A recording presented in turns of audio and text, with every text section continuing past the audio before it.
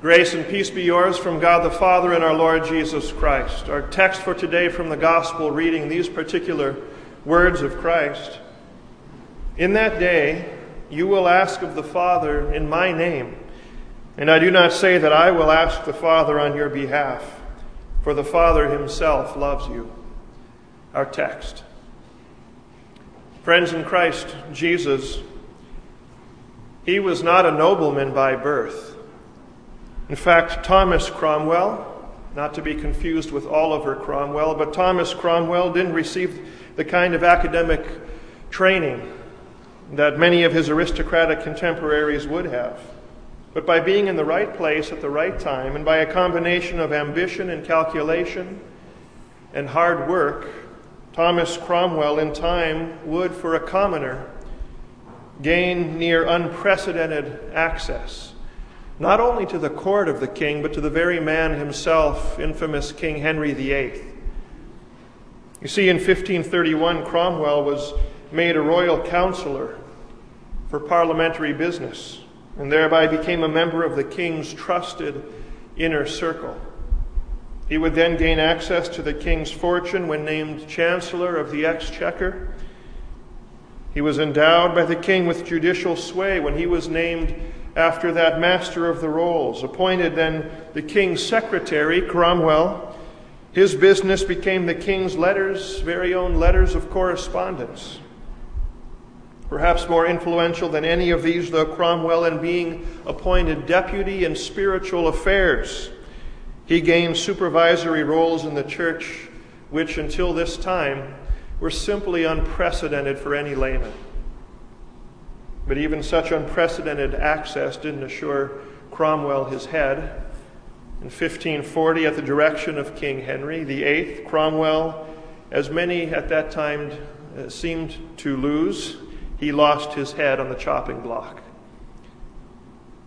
Whether you're a White House correspondent, or a backstage concert goer, or even a 16th century commoner in the court of a king, unprecedented access can be very coveted and prized.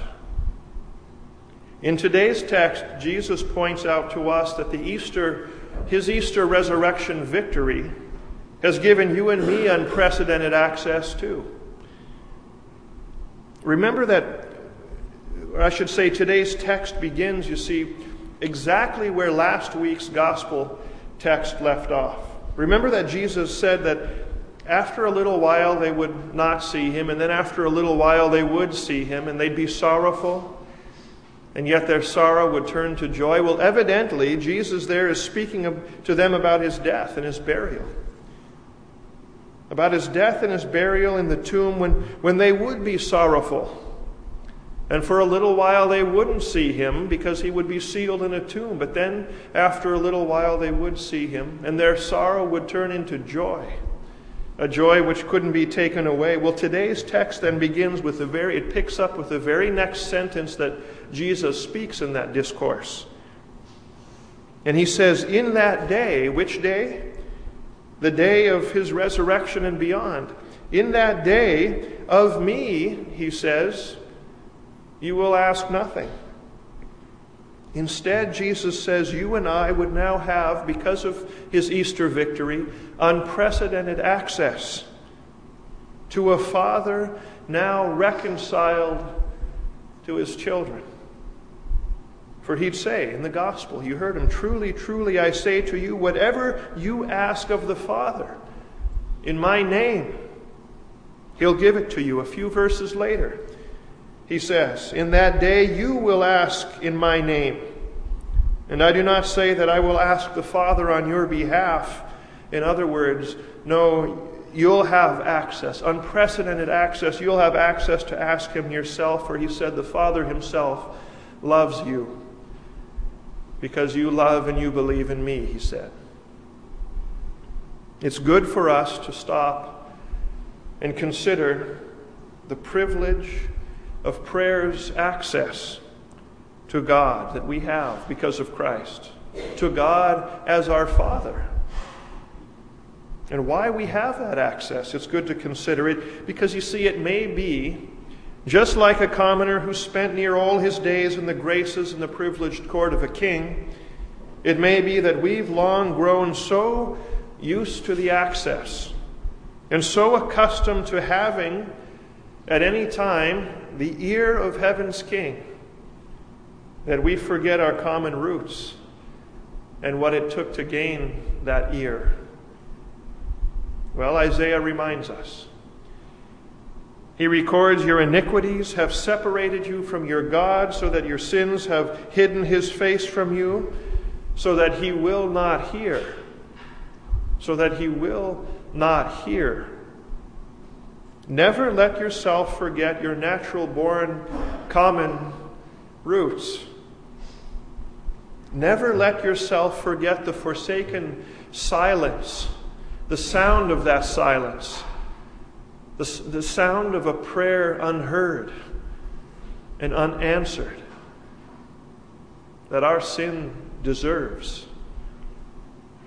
But neither let yourself forget that Jesus Christ has torn the shroud of separation between God and man on the cross, dying to forgive every last sin, and therefore to reconcile you and me to God the Father. For remember the object lesson we saw that day? Even as a spear tore through the tender veil of Jesus' flesh and pierced the sacred and true temple of his body, so remember also the veil of the temple of wood and stone in Jerusalem. That very hour was torn from top to bottom in the inner court of God. The Holy of Holies was exposed and made accessible to those until now, to all until now, who were unworthy to enter and to behold it. The ear of God himself by Christ opened, like it was to Adam and Eve in the cool of Eden's day when they would walk with him and talk with him. He listens again to any who would call upon him in Jesus' name. In today's gospel reading, Jesus said, remember, he said, until now, you have asked nothing in my name. Well, it's not that they hadn't asked. In fact, Jesus certainly had taught them well and thoroughly how to pray and what to pray. And so the many faithful of generations past who had gone before, all of those who trusted in the triune God and knew that he would give to them salvation through the Christ, the Messiah that was to come. It's not that they hadn't asked, and it's not that God hadn't heard, and because of their faith in him answered the prayers that they prayed to him. But until now, they had not asked in Jesus' name. But now there would be no more prayers prayed in anticipation of the one to come in his work. No, now, this very night, on which Jesus speaks here, this night before Jesus is raised upon the cross and takes his place between heaven and earth as Jacob's true ladder, and the only mediator between God and man, here on this night, Jesus explains clearly to us that we and all who ever have had access or ever would have access to God have access only through faith in Jesus' work, therefore only through Jesus' name. If you want the ear of the only God who hears prayers, it will be in Jesus' name and for Jesus' sake. Friends, there's frankly no other reason that God the Father would listen to our prayers. Even now, as his forgiven people, even we of ourselves don't deserve of ourselves to be heard. In fact, Martin Luther galvanized, I think, that thought for many of us in his explanation of the fifth petition of the Lord's Prayer, forgive us our trespasses, when he said, and perhaps you recall it, we pray in this petition that our Father in heaven would not look upon our sin, nor deny our prayer because of them. We're neither worthy of the things for which we pray, nor have we deserved them, but we ask that God would grant them all these things we ask that God would grant them all to us by grace, for the sake of Christ. For we daily, he concludes, sin much, and indeed we deserve nothing but punishment. But, friends, washed in Christ, connected to him, marked with him, trusting in Jesus, in his name, wearing his perfection by baptism, you can be certain each time you bow your head and open your heart to him to ask him or to thank him, you can be sure, as you ask or thank him in Jesus' name, you can be sure that God the Father is as well pleased and delighted to hear you as he is his own beloved Son. No less. No less. Behold what manner of love the Father has given unto us, that we should be called the children of God, John writes, and we are. That we should be able to call upon him, call him Father, and call upon him God as our Father, just as dear children, Luther writes, would ask their dear Father. A son who knows well his Father's passion to give, Jesus encourages us in the text then today, doesn't he? He says, ask. Ask of him. Ask of him in my name, and he will give it to you. He says, don't hesitate to ask of him. In fact, he implies here, I died, that you could freely ask of him. Ask of him in my name. Ask of him for the big things in life. Things that have to do with doctors, maybe, or children, or spouses, or employment, or forgiveness, or that he would continue to bring the means of grace through those things that he's chosen. Ask of him in my name for the small things in life, like how your tomatoes would do this summer, those that you've planted in the garden. Or that there might be sunshine this weekend for the family get-together. Ask him, Jesus says. Now, I don't expect any one of us is surprised that Jesus would here exhort us to pray and to pray with boldness. Why wouldn't we be surprised? Because we well know how disinclined we are to pray. Why are we so disinclined? Because we're so busy. Our lives are so busy that it's often hard for us to find the time. Why are we so disinclined? Because we're so tired.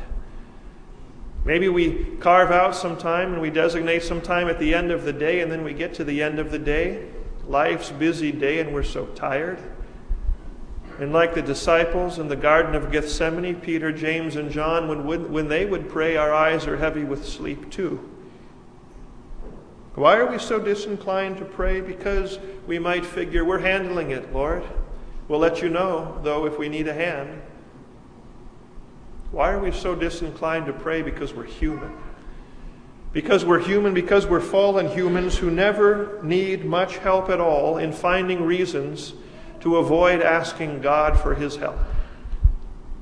Christ enjoins us, ask. It's good for us. It's good for us, I say, not for God. He doesn't need our prayers to know what we need or what we'd like. He doesn't need to be reminded by prayerful thoughts or words whispered on our lips or spoken in the solitude of our rooms or spoken together at our kitchen tables. By these words, he doesn't need, or he's not reminded that it's through Christ that he is glad to hear us and to provide for us. We need to be reminded constantly of that. He doesn't need to be reminded in our hours and moments of deepest grief that because of Christ, he's certain to be our hope and our help in the day of trouble. He doesn't need to be reminded by the very act of praying, the very act of asking and thanking and praising him, that apart from him, we're nothing. We need that daily reminder. God's not here the prodigal son, is he? We are. The one who's daily drawn to confess to his Father how wrong we've been. Knowing that before even the word is on our tongue, the Father has already forgiven us for the sake of his Son. He's already forgiven us because He's our Father. We're the ones that need to remember that. God's not the child here that's reminded each time he must ask, reminded how much he relies on his Father. We're the children for whom prayer is good. And so Jesus says, ask. Don't doubt that He who spared not His own Son, but delivered Him up for us all, don't doubt that He'll certainly, with Him freely, give you all things. Of course, as much as Jesus' name is the key by which we have such access, Jesus' name also is the caveat by which we pray, isn't it? Knowing that when we ask for whatever it is that would make our joy full, knowing that there are some things that Jesus, because He loves us, that He simply can't put His name on. There are some things that the love of a father won't allow. Fathers, you know that. Mothers, on this Mother's Day, you certainly know that as well. Fathers, mothers, you understand that well. And all do, certainly, that those son or daughter pleads with you. Love many times compels you to say no because yes simply wouldn't be as loving. Yes would bring a hurt that only the wisdom of a parent can see, and the blind longing or ambition of a child can't. So if you ask, and your Heavenly Father is compelled in love to say no, it's not that your faith isn't strong enough. It's not that there aren't enough prayers, quota of them, to reach some benchmark that would then release the floodgates. See, that's not why the Sharks won their playoff game last night. If in His love He doesn't grant it to you, it's not that your faith isn't strong enough. It's not that there aren't enough prayers to reach a benchmark that would release the floodgates. A father's love doesn't work that way, does it? A father's love doesn't work that way. All the children in the world could beg a father. All of them. But even if with one voice every single child did, love won't allow what's not loving.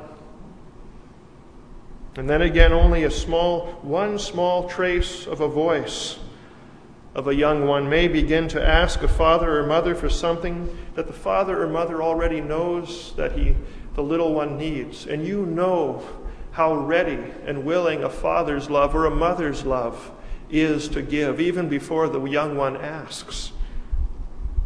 Friends, what man or mother today is there among you? Jesus asks, who, if his son asks for bread, would give him a stone? Or if he asks for a fish, would give him a serpent? If you then, Jesus says, know how to give good gifts, loving gifts to your children, how much more will your Father who is in heaven give good gifts to those who ask Him?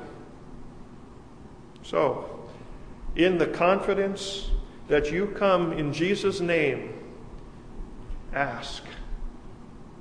One more point to make today, because Jesus does.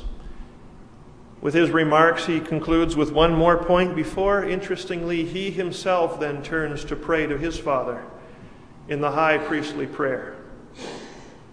But lastly, in today's remarks, Jesus says this: in this world you will have tribulation. With the access that we've been granted, we may pray tribulations be few and far between. But be sure that they will be. And I don't mean just troubles in life that plague us because of our fallen condition. No, I mean thlipsis. That's the Greek word here that Jesus uses. Thlipsis. An intense pressing in from all sides. A squashing, a pressing in, an intense pressing in, tribulation. And why? Precisely It's used throughout Scripture. It's used precisely because you believe and you confess and you pray in Jesus' name. Tribulation, because you confess Christ. Because of your faith in Him, there will be tribulation in the world. God, direct our prayers, that we ask Him more than for the absence of tribulation, but that we ask Him for the fortitude and resolve to take heart and to know that by His death and by His resurrection, He has overcome the world. For remember that each and every trial and tribulation that your Heavenly Father would allow into your life first has to pass through the cross. Each one that would approach you, think of an airport security checkpoint. Each one that would approach you in that cross-shaped checkpoint and wish to enter into your baptized life, each one your Father inspects and scrutinizes to ensure that it won't be more than a loving Father would permit. Each one He permits only under the condition that it won't work to the harm of those who love Him, but only to your good. God grant us faith to pray, knowing that He who won our prized access to the Father is He who has overcome the world. In His name, Jesus' name, amen.